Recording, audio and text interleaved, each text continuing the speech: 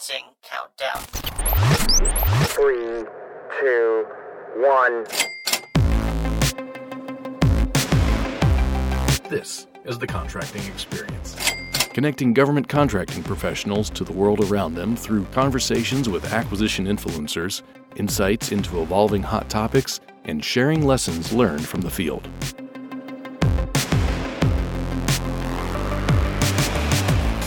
SCRIM stands for Supply Chain Risk Management. Supply chain risk is not just part of another government acronym. It is a critical risk that needs to be managed as part of our national security. In this episode, we sit down with Trixie Brewer, who is the Mission Readiness Supervisor in Air Force Materiel Command's Logistics Directorate. Trixie provides candid insight into the integral part we as acquisition professionals play in the important job of supply chain risk management.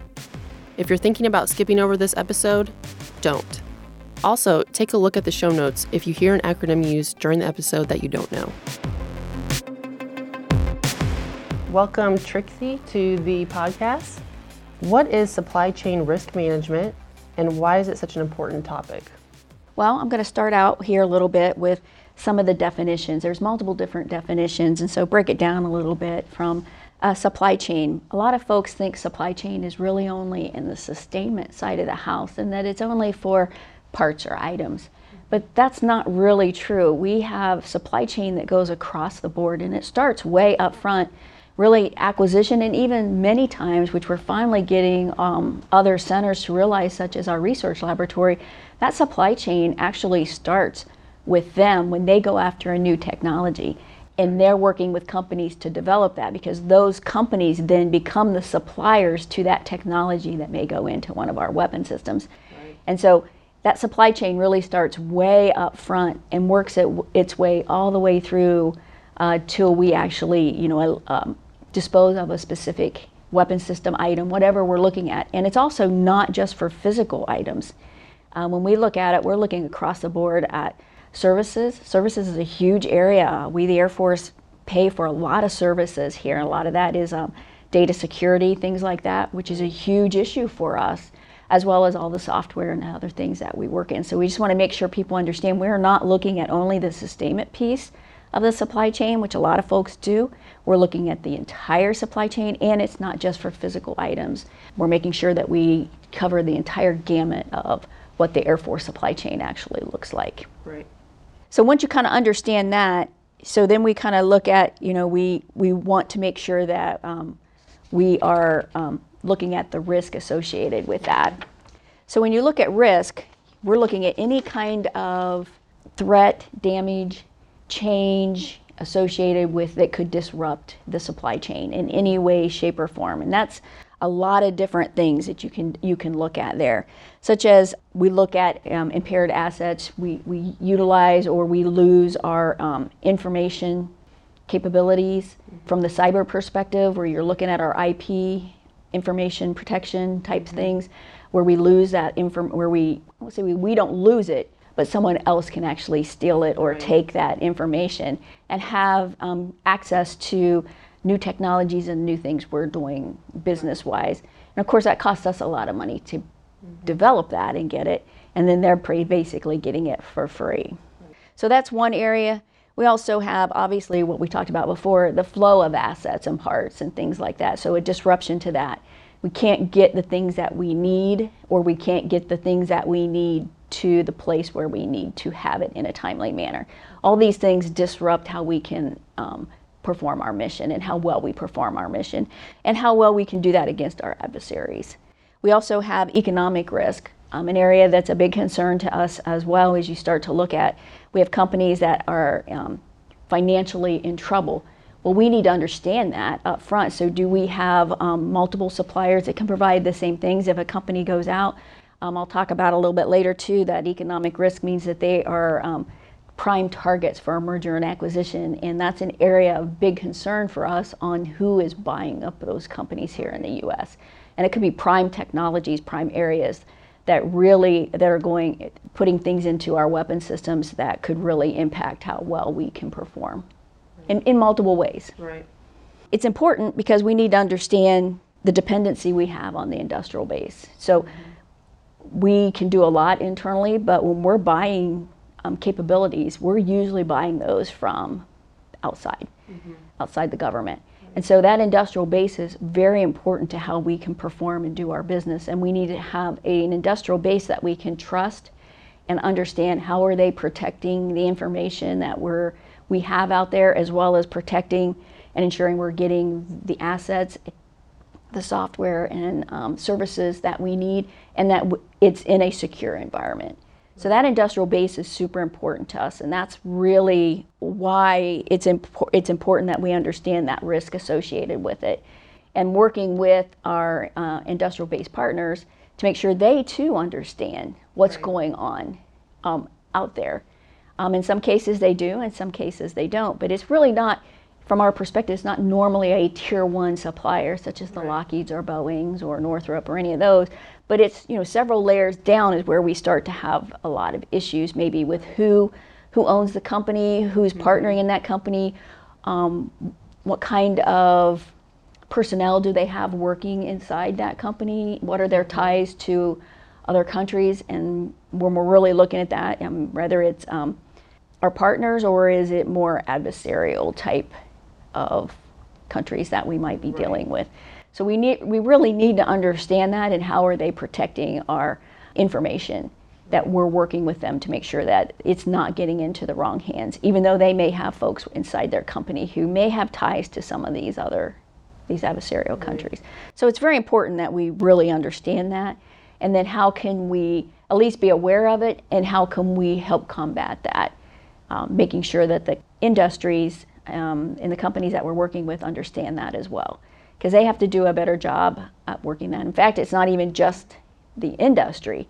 We're really starting to see this as a big issue in the universities as well, especially when you start talking with AFRL, who works very closely with a lot of universities on new technology. And that's really where a lot of these countries have infiltrated. We have a lot of foreign nationals, of foreigners working in these universities, in these R&D areas. And so they have an opportunity, and they see a lot of things that are coming their way. So we, within the government, as well as even the private sector, there's been some issues going on with the universities not being able to protect the data.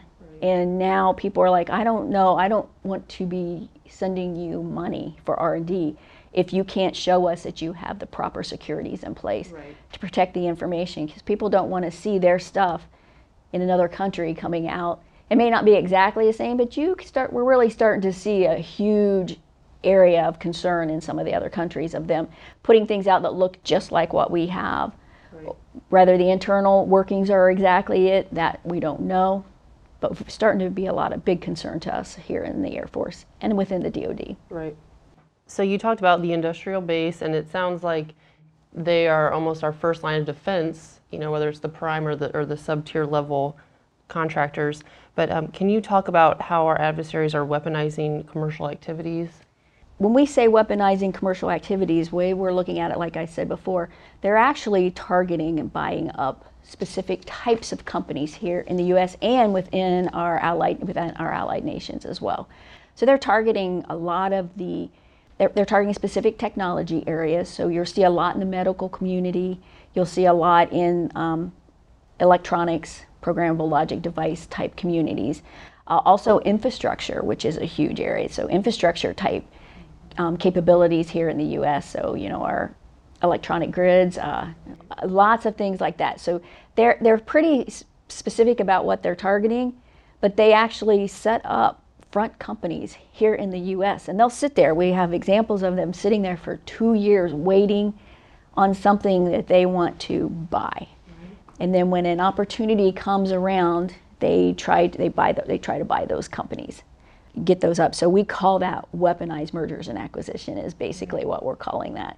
They're targeting, and they're very specific about what they're targeting, and they're buying up these companies who already have maybe capabilities into our weapon systems. Normally they do. They're already providing either parts or services or software, something along those lines that is going into our weapon systems. And obviously our concern there is, and once they have that in, they have a lot of information. So we're giving them a lot of information, and then they can start to manage and understand, you know, kind of what are we planning for? What are we training for? What are we doing? They can manipulate those items especially in the electronics and programmable logic device types things, to, which we've seen it many times, information basically pinging right back to them off of our weapon systems. And they're getting fed a lot of information about our training missions and maybe some of that type of stuff, so they can be more prepared. What we're really concerned about and starting to look at what types of, and trying to work through some of those issues, are what kind of things could they actually do? Could they change the mission of what we're trying to do remotely, based on some of the technologies that they're buying up. So it's very important to us that whole mergers and acquisition piece. Again, like we said, they're also using, like I said, the front companies. We're seeing a lot of the cyber. Obviously, we have a whole area of cyber within the Air Force, and of course, DoD looking at that. Again, it's information based. They're trying to come in and get that information. And that information just helps them to determine things they should be doing or ways they should be taking over things. The intellectual property theft, that's a big one for us as well. Basically what that is doing is going in and it's targeting scientists and engineers here in the U.S. and again, allied countries as well. And it used to be positive to be part of these talent programs, and they'd have them on their resumes, and you start to look and they'd come in through the universities, they would target specific companies again, and they would try to develop these partnerships. And years ago, and they've been doing this since the 80s, and it was positive to be part of that. Right. But over time, what that means, normally when you join these talent programs, it is a way you're really kind of signing up that you're doing work for a U.S. company here, but you're going to share that information. So now that's an area of big concern and looking at it. It's been, I just went to a big briefing in AFRL as they were coming in to brief them on this is not a positive thing anymore. Our research laboratories, our folks inside are not allowed to be part of these. And of course, they need to now be, as they're working partnerships and collaborations with other companies, they need to understand the folks they're working with in those companies, are they anywhere affiliated with these types of talent pools? So again, just another area that for years was acceptable, not acceptable anymore, and trying to get away from that. And like I said, they really are trying to, through the universities, trying to get into that R&D up front. And again, it's not classified or security at that point. So there's really not breaking any laws by having that information and taking it. But as we progress and maybe start to put those in, they've got that base information as a starting point. And they could be taking that information too and moving it along maybe at the same pace and sometimes maybe even faster than we are. So a lot of concern for us in that particular area. Other areas, buying and controlling a lot of the ports that stuff goes through. So that's a big concern to us as well, as we say, weaponizing the industrial base, because they could, if they wanted to, they can just hold things up. We've seen examples of, they can open things up and pull things out and look at it and re-engineer it, hold it up. They can do all kinds of things because it's sitting in their ports. Right. So that's a big concern for us, especially in a time of a fast-paced mission. Right. They could easily disrupt how well we could perform just by holding things at those ports and not letting them go through.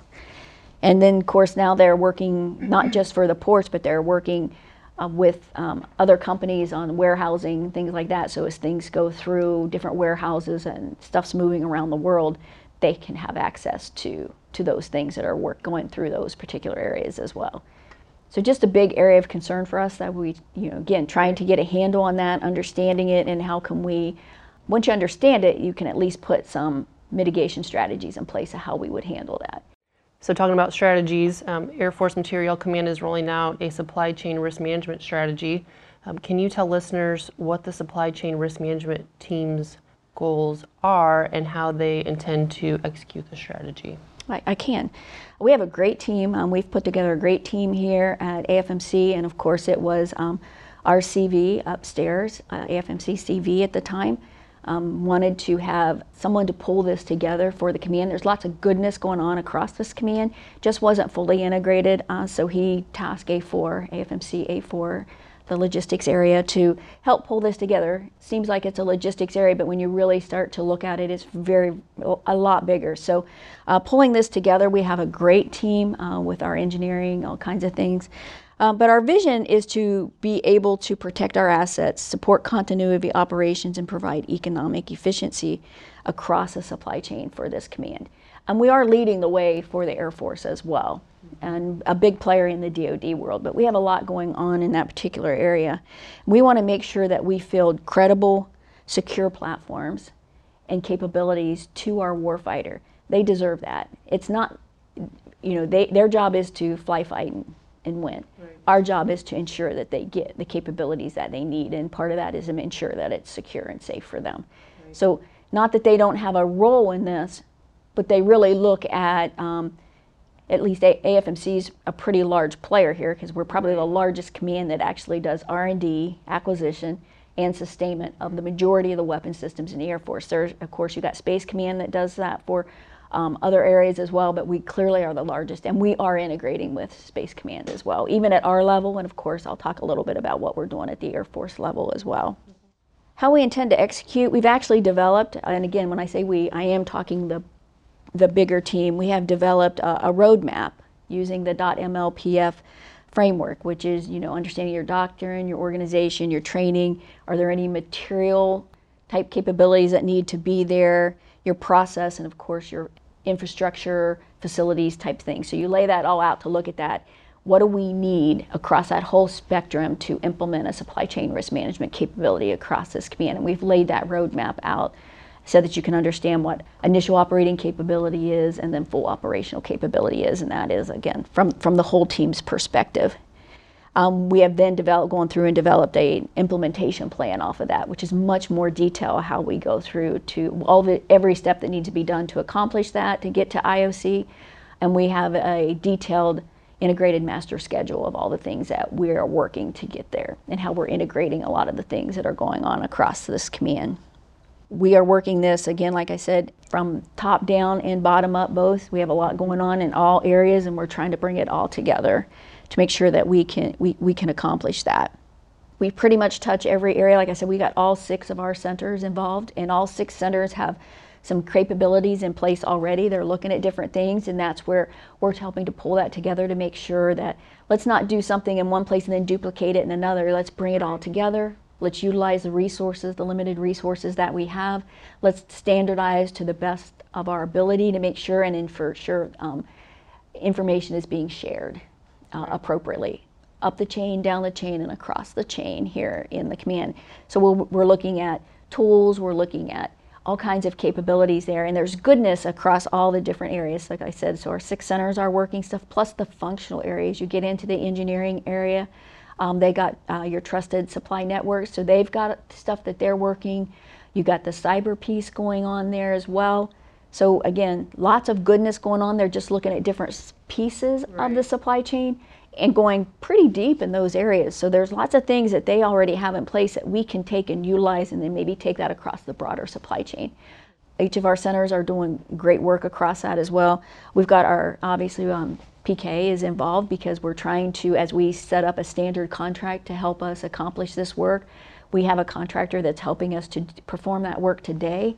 But our goal is to have more organic capability. So as we do that transition across that implementation plan, not that we may ever totally be 100% organic. Again, the decision's not been made on that, because there's goodness to having a contract involved as well, especially when you look at mergers and acquisitions. The companies we've been working with really have a lot of expertise in that area, which helps us to understand what those mergers and acquisitions are that are going on there.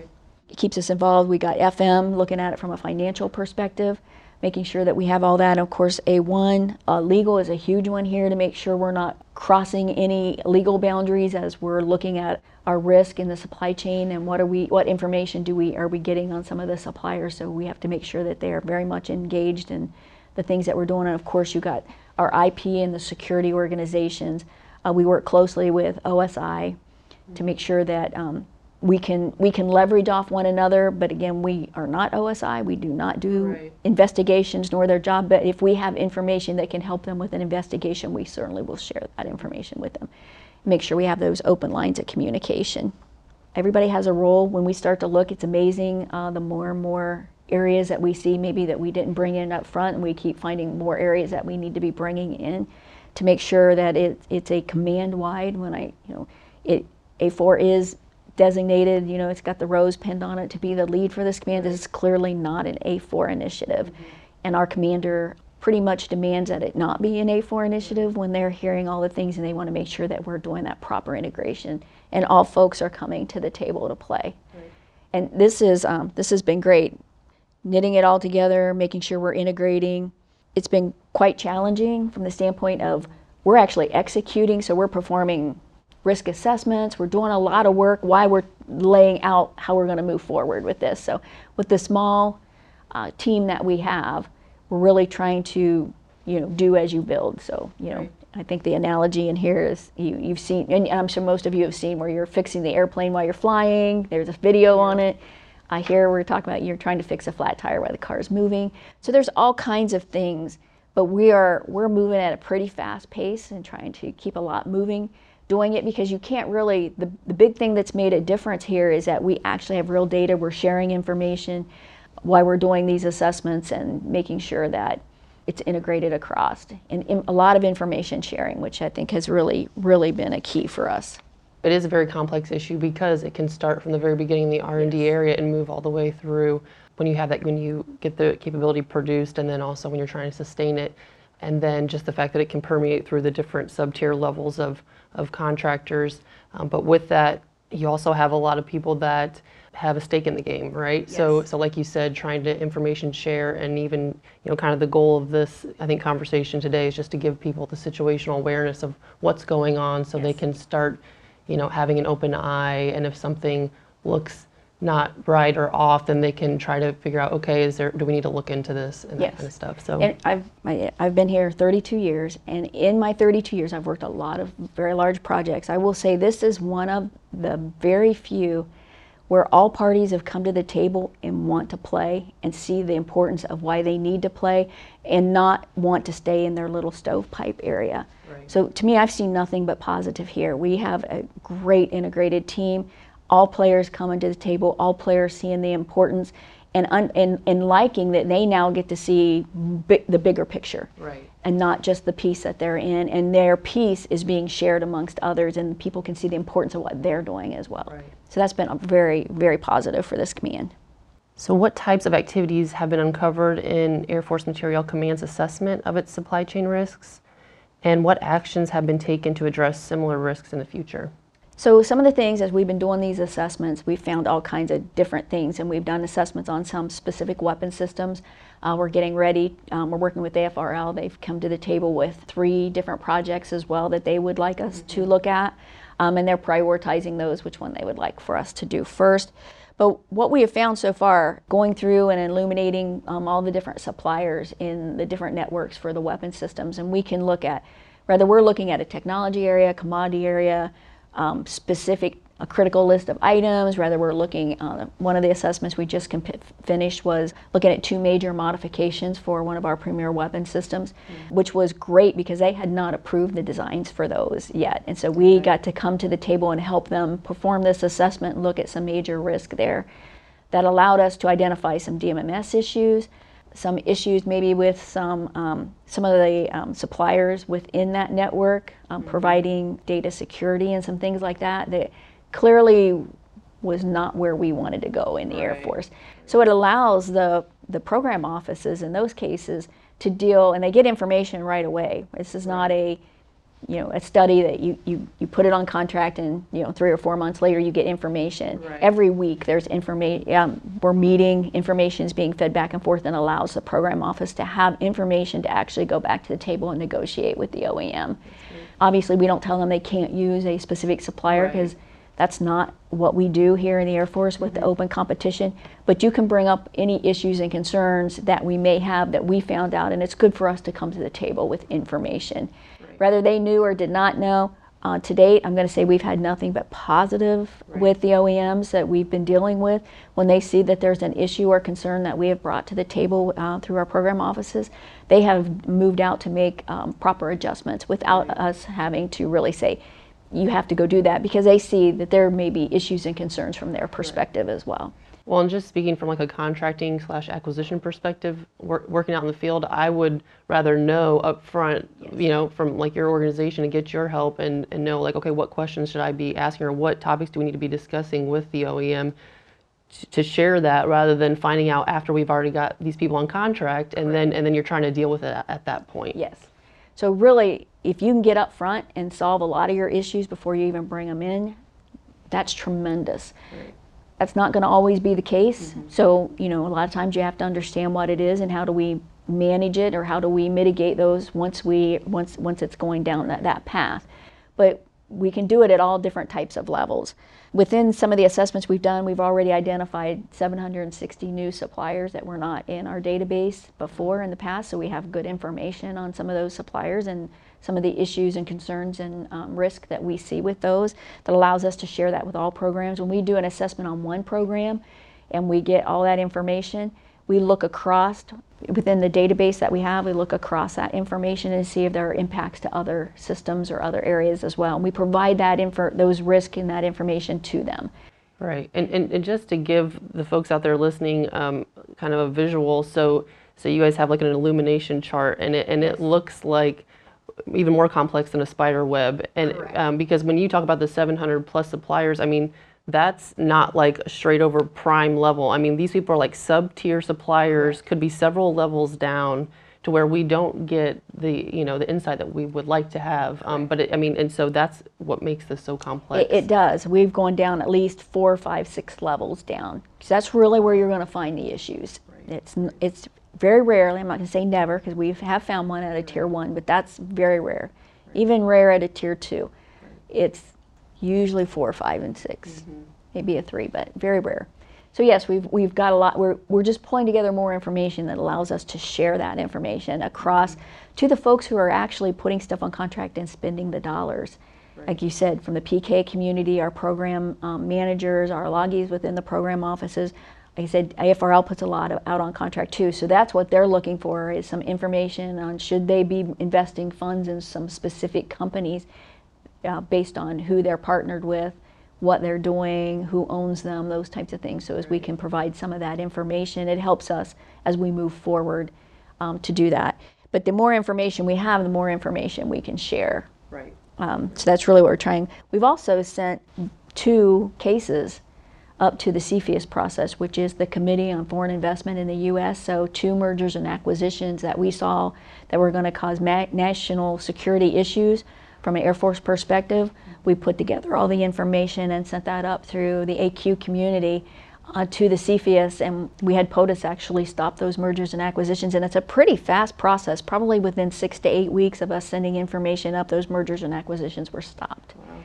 One of those had major financial issues, so it wasn't like, so we solved one issue, but we needed to continue to monitor that specific contractor, because if they went out, they still could cause major damage to where we're going, although we were already working mitigation strategies. So it was great that we had that information before they actually maybe would have gone out. Luckily, they were finally bought out, but they were bought out by an American company, and so that financial issue also went away for us. So we try to monitor and track through that as we illuminate the network. We do triage, which we look at 24 major risk lenses with criteria and weightings across that, and we rank all that information.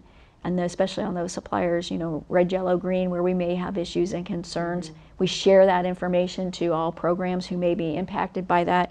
And then we constantly monitor and track too. So whether that was, there's mergers and acquisitions going on that maybe not be bad, we want to make sure our program offices or whoever the customer is at that point in time understands where that is. If we've sent something up to CFIUS, we track that to make sure then if that is an issue that's been taken care of, we want to feed that back down the chain as well. Right. So if we can help get that information flow up and down the chain, that helps our program offices an awful lot, because they're the ones actually on the front line spending the dollars and putting the money out on contract. And they start, like I said, they start those supply chains whenever they put something on contract. So it's been good there. Again, we've identified, like I said, obsolescent parts that are coming in that we've been able to halt from the get-go. Like, why are you, so program offices going back going, well, we're going to not approve these designs because you've got DMMS issues, you've got obsolescence in here, you've got security services issues that we have. So they can lay out the specifics when they go back to the OEMs, and they can actually, do through negotiation, fix a lot of that up front just by not approving designs, and then the engineers working more closely with them. So it's very critical that the engineering community be involved in everything that we're doing. And like I said, it's been good that we've really been able to provide risk mitigations as well. So even though we have an issue with a particular contractor or supplier that we have, based on whether we see that they've got financial issues, have they had some espionage issues, what kind of things do they have? I mean, where they sit. AFSC is actually doing a really great model as well that's looking at all the contractors that they deal with, which will, which is pretty much, they're on the sustainment side, but we can feed that all across where they're located at in the U.S. and in the world, and are they prone to hurricanes, tsunamis, flooding, all that type of things. And if it's a one supplier and we're relying on them, then we can start putting those mitigation strategies in place way early. And those are types of things that we're trying to start to get our arms around. Is we can't have one supplier in an area that may be a major concern to us, even if it's not just from an environmental perspective, weather perspective, but where do they sit, who owns them. So we want to start putting some of those mitigation strategies in place. Whether you might have to have two different contractors assisting in some of that capability, but allow us to have more able to proactively work those mitigations in case something does happen. So to me, that's all been goodness for us. Again, we're like I said, this has been great for us because we're really changing the model and how we're trying to get ahead of not just a lagging indicator and looking at the past. We're trying to get in front of and put things in place prior to. So you said we're doing the assessments, we're doing a lot of that type of work, but we're also looking at if an issue occurs, trying to put policies, processes, procedures in place that if an incident does occur, how quick can we react to it? And then once we can react, the third phase then is in how quickly then can we recover.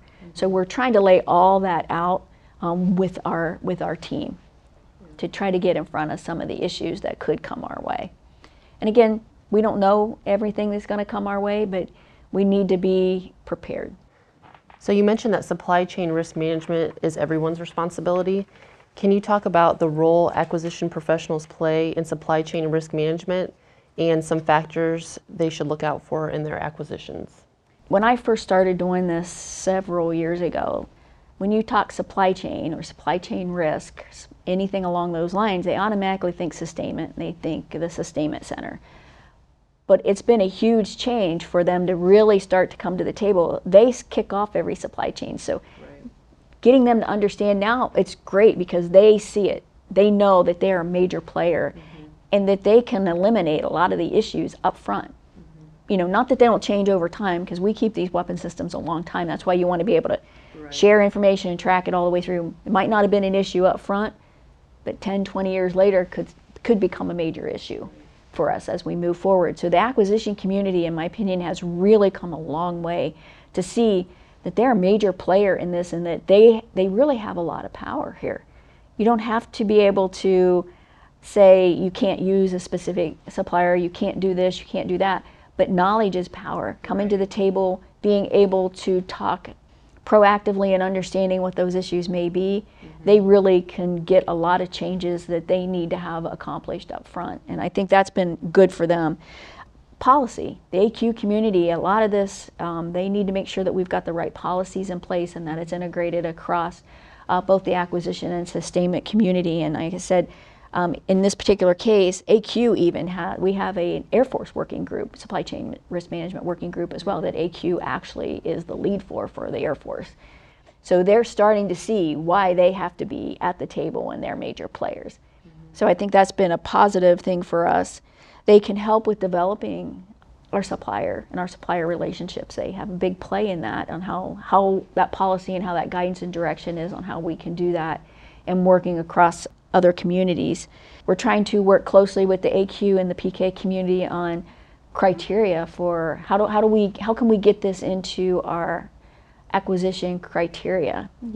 How can we look at this? What kind of information do we need from the contractor that we could actually start to look at this up front. Right. And that's a major part of whether or not, you know, when we're of the criteria that we would, the evaluation criteria for a major contract. Again, we want to strengthen some of the tools that we have as well. So confidentiality and non-disclosure agreements that we may have with specific suppliers, that we can make sure we have a more close relationship in making sure that, you know, we can share information better and not have to be concerned about those types of things. We'd like to, you know, enhance our DIDs and CDRs. Not that we want, you know, and again, as you're aware, being in the procurement community, that's a fine line. What are we expecting the contractor to do versus what we should be doing in the Air Force? But if we can get some information on their subs based on the CDRs and DIDs and looking at what information they do have, we can perform the assessments, make sure they're clear, and then how can we use that information, again, as we said, as part of the contract criteria as we're picking who should actually win that award. Right. But it's a very fine line that we walk there. And so that will take us a while to get there. And again, that's why all the players have to be at the table when we're trying to figure out where we want to go, to make sure we're not putting too much of a burden anywhere, and when all that costs money. So we want to make sure that we're secure and we have national security, but we also want to make sure that it makes good business sense and it's not overwhelming for any party. So we got to make sure we pull that all together. SCRIM audits, we would like to be able to perform, you know, and make sure that's part of the contract as well, that we, the Air Force, could come and at least perform some audits on them at some point in time to look and make sure they have plans in place. I mean, some of this, whether it's it doesn't have to be an espionage issue or anything like that. It could be, yes, I know I sit in the panhandle of Florida, and I'm very prone to hurricanes, and I get this. So what's my strategy if my plant is hit to ensure that I don't have too much downtime and I can still get parts, or whatever the capability is that I'm delivering to the United States Air Force. So we're looking for them to come to the table and have some kind of plan in place as well. And we want to be able to at least go and be able to look and ensure they do have some strategies in place to ensure that they're not going to have a major impact on us. And that's something we don't do well today. And they may have those, because I'm sure they don't want to have any of those issues as well. It's helps them mitigate their risk as well and think through it. And, Right. I mean, they're a business, so they're there to make money, so they don't want to be down either. So we believe that many companies probably have some of this in place. We just would like to be able, not that we need to see every detail or all their, but just to make sure they have things that can help mitigate those risks for us as the customer. We'd like to, at some point, maybe get a trusted BARD list as well. And I know the AQ community and the PK community and JA community have been having some discussions about this with OSI. We're parts of those discussions, but we will not be the driver of that by any means.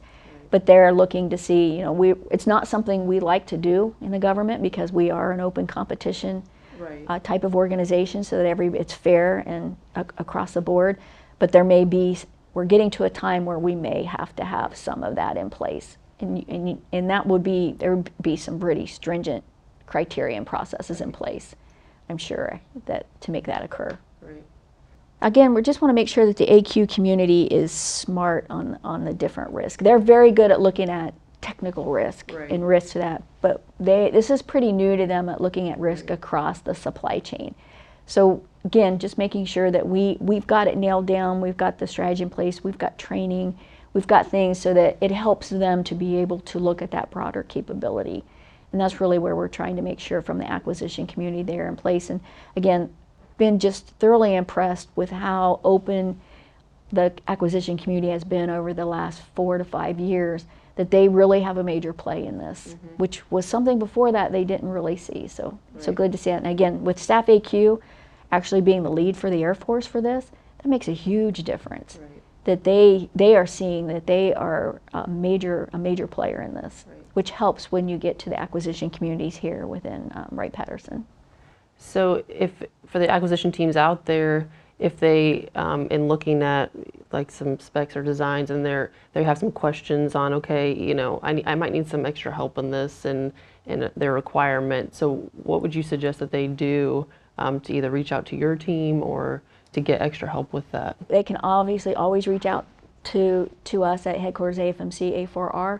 But like I said, each center has, as we're laying out our strategy, what we have is kind of a central group here at the command level, and we have small, and they're small. We're a very small team because, again, resources are not large, and you're not going to get additional resources for this. But there are small teams at each one of the centers. So if it was a program office, LCMC has a small team within their LG community there, their LZS.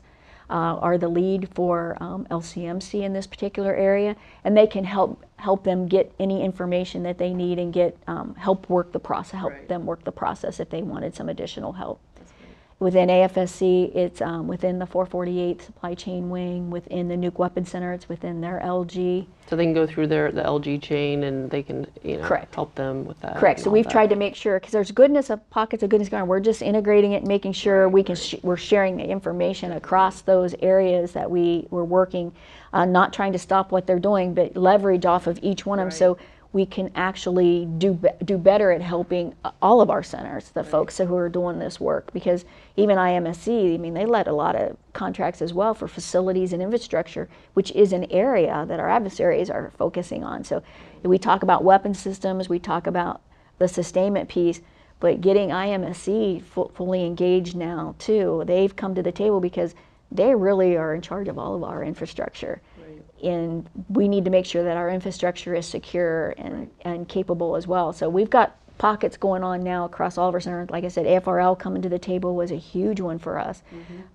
32 years, I never thought in a million years that I would have the doctor, we have all these just amazingly smart people in our research laboratories. We're so fortunate to have that capability in the Air Force. And they now are talking supply chain risk management, that they see that they too are a major player, and that in their mind now they're saying, well, yeah, it's the acquisition world who kicks it off from maybe bringing it into the Air Force, but we really are the upfront folks kicking it off. I mean, I never thought in a million years I would hear that. So you're starting to really see folks come to the table and see how they play across the supply chain. So I've seen nothing but positive out of this, and it's been enjoyable to work. Again, our team is tremendous across all of the functional areas here and our centers. We have some of the smartest, most knowledgeable folks I've ever met, and they really are passionate, and they really want to do goodness for the United States Air Force. Well, Trixie, I appreciate you being on the podcast today and talking about this very important topic, so thank you. Oh, thank you very much for having us. If you have suggestions for topics or people to interview or feedback on the podcast, you can submit those at thecontractingexperience@gmail.com. I want to thank you all for listening to the Contracting Experience podcast. Until next time, keep connecting to the world around you.